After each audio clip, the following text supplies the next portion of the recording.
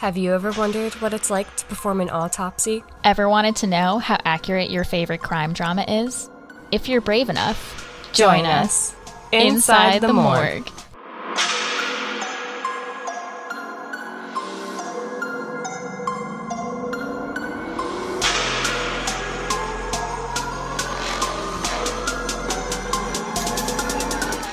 Welcome back to Inside the Morgue. We're your hosts, Jess and Alice, and the show we're dissecting today is a forensics fan favorite. We're getting into Bones. We're analyzing Season 1, Episode 19, titled The Man in the Morgue. I really wish it was called The Man Inside the Morgue.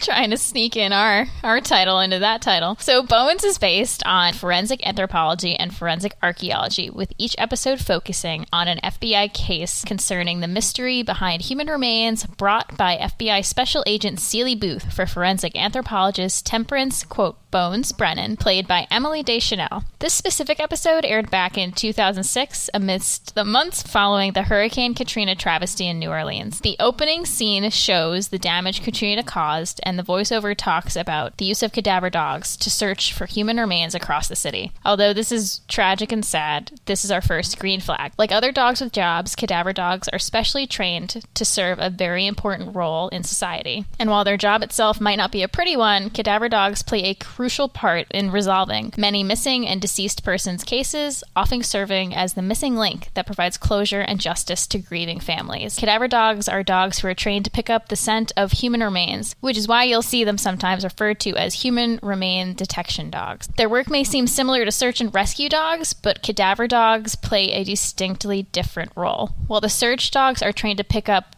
the human scent in general, cadaver dogs specialize in detecting decomposing flesh, specifically the chemicals cadaverine and putrescine. A trained cadaver dog is 95% effective at picking up the scents of human decomposition, including buried bodies up to 15 feet deep. During training, cadaver dogs learn to differentiate between types of decomposing flesh, including recently dead victims, long dead victims, and even drowned victims. Because of the amount of casualties Louisiana saw, they did have to create makeshift and temporary morgues to work out of. These morgues were set up in churches, schools, and warehouses. Where Jess and I work, I don't think our county has ever had a mass casualty incident of this scale, but if it ever were to occur, we do have protocols in place on how to handle everything, and we would most likely have to work out of several temporary morgues like this. At the temporary morgue that we see Dr. Brennan working in, with a medical examiner, Dr. Graham Legier, and she has an assistant on a video call with her.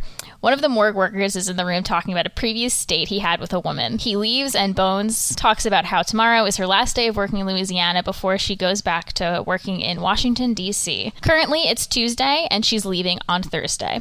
Her assistant says that some of the information sent for analysis came back from embalmed bodies. This is because bodies were unearthed by all the flooding, and these bodies have now been ID'd and reburied. The body that she is examining now is 100% skeletonized and badly decomposed. Detective Michelle Harding comes in asking about this body. Brennan says that she can determine that the John Doe, nicknamed John Doe 361, is a male and most likely in his 40s. There is a single entrance wound in the center of his skull. Brennan asks an orderly, Sam Potter, to take x-rays, and another tech notices that there is something lodged behind his teeth.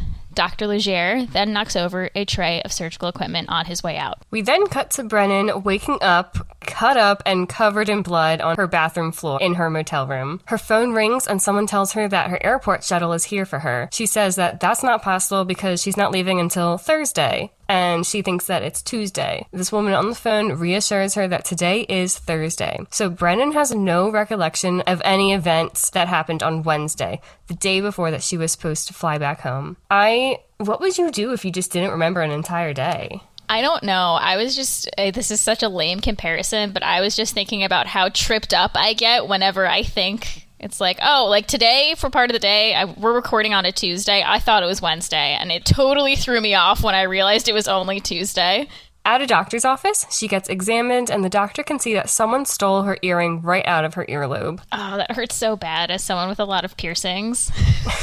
This whole scene, I was cringing. Harding walks into the examination room where Brennan is and tells the doctor that she needs blood samples from the clothing that Brennan was wearing during the attack. She says that maybe they'll get lucky and pick up a blood sample from her attacker. Agent Booth flew all the way to Louisiana to make sure that Brennan was okay.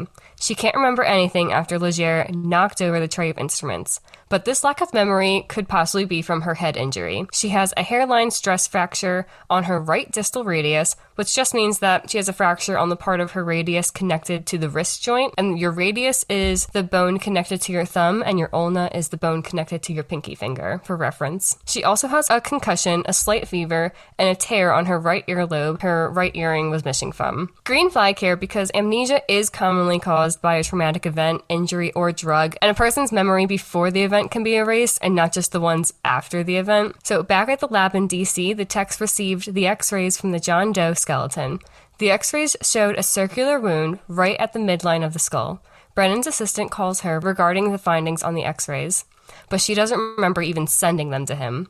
He then goes on to say that the x-rays show that this body is male and in his late 40s. He's of mixed race with several anomalies on the spine. I wish I was that good at reading x-rays. I know, right? The John Doe's death was not accidental. The pelvis shows crushed fractures and an entrance wound in the skull, as previously mentioned, but there is no exit wound. Brennan and Booth are out trying to get her memory back. Booth says that he wants to talk to Legere since he is the last thing that she remembers. They're at a restaurant getting a bite to eat, and the chef comes over to her and comments on her bruisings. He asks if she got hurt after she left the restaurant on Tuesday night. He says that she was there around 8 and left around 9 p.m. that night. He says that she had dinner with Potter, the orderly who took the x-rays of the John Doe. She insists that they go back to the morgue to talk to him, and that he may know something since he practices voodoo.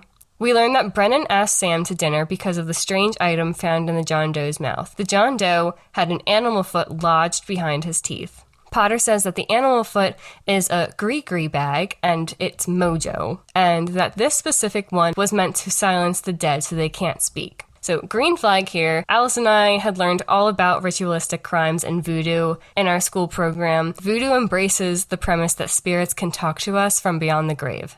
So voodoo is all about balancing of the forces. The animal foot is bad voodoo. It's black gum root, and you can only find this root in one specific place in one voodoo shop in town. On the car ride to the voodoo shop, Brennan's assistant calls with another update on John Doe. He says there's a narrowing of the disc space on L2 and L3. That's just your second and third lumbar spine. It's unclear if this is a congenital anomaly or not, but the body also has extensive injuries consistent with someone being thrown about by a flood. The shop owner tells Booth and Bones that the voodoo used was dark magic and that it's also forbidden magic. Although the shop has the ingredients for the spell, it's how the ingredients are combined and what the intention is behind the use. We learn that Sec Rouge, which is a real society of voodoo magicians and not just made up for this show. Oh, really? I didn't realize that. It's not like dark how they're making it. I think they're... Wow. I don't know, on a different lines of dark, but not like how gotcha. they made it in TV. So in real life, the group practices cannibalistic ways and human sacrifice, which the show didn't go down that route, but they kind of went down the human sacrifice route. The shop owner's daughter pulls up all the records of the customers within the last month who bought black gum root. On that list is Dr. Graham Legere. They are now having difficulty getting in touch with Graham, who is scheduled to be out in the field this week. Bones and Booth go to Graham's house, and she gets glimpses of memories as she walks through the house. They go upstairs into one of the bedrooms and find a man crucified to the wall, skinned and covered in blood. It's very gruesome. I wasn't expecting a scene that gruesome to pop up. I was like, oh, okay, we're here now.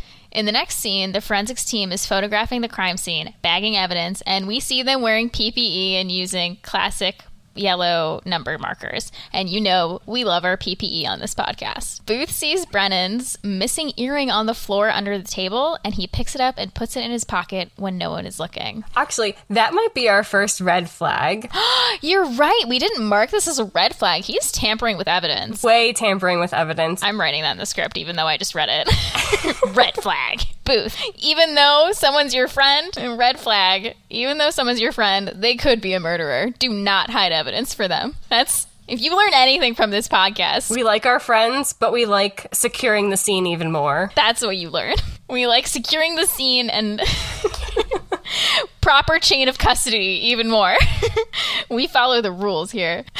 All right, now, like we've said before, we always try to guess who the killer or the psychopath is at the end of the episode. This whole time, we were all thinking it was Graham because that's what they're leading you to think. But the dead man on the wall was ID'd as Dr. Graham Legier. The way he was killed leads detectives to believe that this was also related to a voodoo ritual, specifically the dark sect, as we learned earlier, called Secte Rouge. Back at the morgue, one of the doctors hands Bones all the case files she was working on Tuesday. However, the voodoo John Doe 361 case is missing from this pile, and that case file and body is also gone from the morgue. But the techs in DC have the x-rays from this case and are still working on figuring out what happened. We find out that the pubic bone had strike marks on it, and one tech was trying to reconstruct the pattern but was unable to make a digital positive because the extrapolation protocols can't resolve the gradient fluxes in the bone shading. And since this team in DC only has the x-rays to work with, they are not able to produce a manual reconstruction. The x-rays also show evidence of particles on the bones,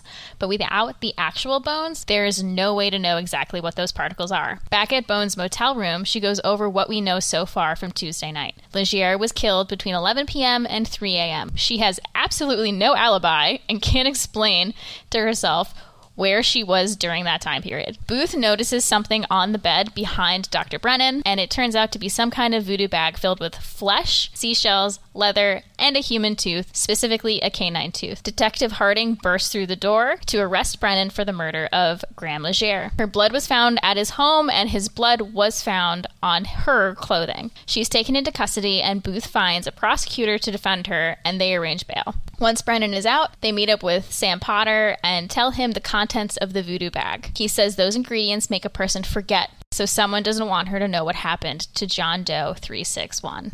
The prosecutor comes back with the tox results, which came back negative, so Bones was not drugged, and all that showed was a small amount of alcohol in her system. There was a sexual assault kit also done, and it showed no signs of sexual activity. Bones looks at her photos and x-rays from the doctor's office when she went in for an exam. So it turns out the doctor lied to her about her fracture. He had just said she had a Coles fracture from a fall. The break shows surface tension on the outside of the bone, which was either defensive or someone slammed her wrist into something. If she had already stabbed her attacker, he wouldn't have been able to break her wrist. Back at the DC lab, the one tech believes he can ID the John Doe. He goes over what he knows. He knows that the x-rays show spina bifida, which is a birth defect where the spinal column doesn't form like it's supposed to, and as a result, a section of the spinal column and spinal nerves end up being exposed. And for that, he has a shunt from his brainstem down to his heart, and it was removed more than a decade ago. The team there has finally come up with an ID for those bones. They looked for evidence that was shown in the x-rays, which turned out to be a shunt channel.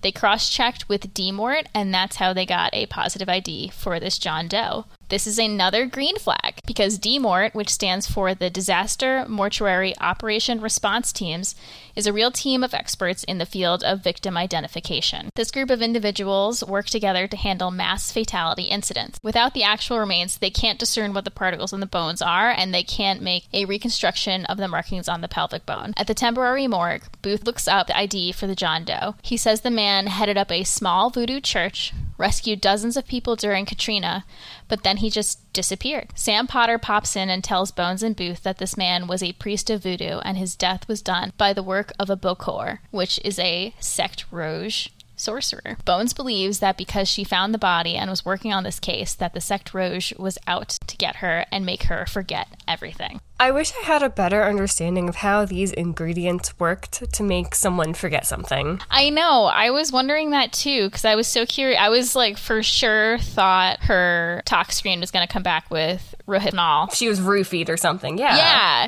Yeah, which is common knowledge that is a date rape drug that often makes the victim forget everything that happened. But no, it's magic. Yeah, no, apparently in this episode it is. They go and check all the whole body cremation boxes with bodies in it. These cardboard boxes are just giant boxes, and they're kind of the same shape and size as a coffin, basically, and you put the body in there, and typically it goes just directly to get cremated. So in one of the boxes, they find the morgue worker from the beginning of the episode, the one that was talking about this date with a woman he was seeing, and this worker's in the box with the skeletal remains that were missing that they were searching for. Bones identified the skeletal remains as her missing John Doe, but the skull was missing. They determined that the morgue worker was drugged and had a spike driven through his head. This happened either during or immediately following intercourse, they say, and Bones brings up that the morgue worker was just talking about the date that he had been on and that this woman must have done it, but they don't know her name. Potter scatters ashes on the remains to purify the bones, and as he does this, there's a supposed electrostatic charge of the particles that reacted with the bone.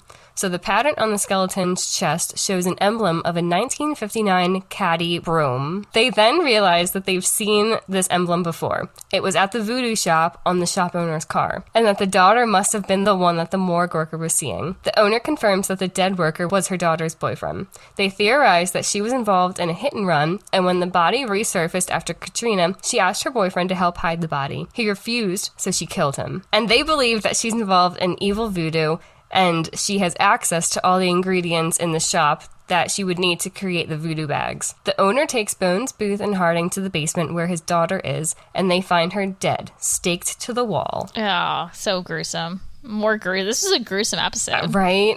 While in the basement, they see the missing skull on a prayer altar with a spike next to it, which is the murder weapon used on both the John Doe and the morgue worker.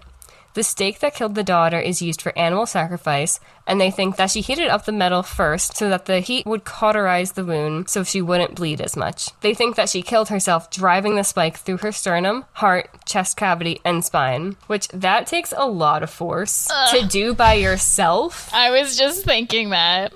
So Bones then asks how much of the spike was protruding out of the girl's back when they first came in. Booth says around 8 to 6 inches were coming out of the back. And the fact that the spike was red hot would actually make the body go through much harder than if it was not hot at all. So from this evidence, they then conclude that she couldn't have committed suicide because the basement that they're in is less than 12 feet wide. So if she ran at full speed and her aim was perfect, there's no way that the spike would have gone through everything, including her spine, unless she was pushed into it. This conclusion makes them believe that the shop owner is the one responsible for the murders. He's the one that's into the evil voodoo, and he killed his own daughter in the process. Bones rips his shirt open to find defensive wounds on his chest, further concluding that he is the killer. Now, I definitely didn't see that coming. I thought he was just like a random character that came in the middle of the episode. They keep doing this to us, all these shows. I should be catching on by now. I should be catching on by now, but man, they have me on my edge of my seat. So I know that it was probably obvious since he's the one who had the ingredients, but honestly, I did forget about him. Yeah, I thought he was just someone they were questioning. And that is how this episode ends. So while Bones ended up being innocent of the murder, and while the idea of someone absolutely blacking out / being in a trance and committing murder might seem something that was made up for TV, there are reports of people claiming that this has happened to them. So one instance is the murder of Barbara Woods at the hands of her son-in-law, Kenneth Parks, in Scarborough, Canada. We got this information from an article titled The Sleepwalker Killer from historyofyesterday.com, which will be linked in our show notes if you want to learn more. On May 23rd, 1987, Kenneth Parks got out of bed in the middle of the night and drove 14 miles to his in-laws' house. He let himself in and then proceeded to use a tire iron to beat his mother-in-law, Barbara Woods, to death, and he attempted to strangle his father-in-law, Dennis Woods. He then went to the police station claiming, "I think I killed someone," and he also claimed that he had no recollection of the event because he was sleepwalking. According to his sequence of events, he had gone to bed, and the next thing he remembered was coming to in the police station. Parks did have a long history of sleepwalking that was often triggered by stress and anxiety. Parks had recently been experiencing some severe financial troubles due to a gambling problem that he struggled with, and he claims that this was the likely stressor for his sleepwalking that night. When Parks's case went to the Ontario Supreme Court in 1988, the jury deliberated for 9 hours before acquitting Parks of the murder of his mother-in-law. He was later tried and acquitted again for the attempted murder of his father-in-law. While prosecutors claimed that the sleepwalking defense was ludicrous, Parks's defense attorney, Marilis Edwards, claimed that he was in a deep sleep-like state and that there was no will or conscious mind directing the horrible act. However, Crown Attorney Kathy Mocha argued that Parks had to have known what he was doing, but he may have blocked out the terrible events from his mind, which can also happen in cases of severe trauma. Needless to say, this case has caused a lot of debate and controversy, and we got the information about Parks' trial from an AP News article titled, "Man Acquitted in Slaying of Mother-in-Law After He Says He Was Sleepwalking." And I didn't cite this beforehand because the title of the article is a dead giveaway for the end of the story. And I wanted to be dramatic and leave it till the end to reveal that he was acquitted. And if you think this is the only time someone has claimed to kill someone in their sleep, you would be mistaken. We also found a Ranker.com article titled 12 Sleepwalkers Who Murdered People in Their Sleep by Christopher Schultz, which we will also include in our show notes if you are curious for more details about this case and other similar stories. So, because he was in the sleep-like state, there's no conscious will or mind to do the horrible act.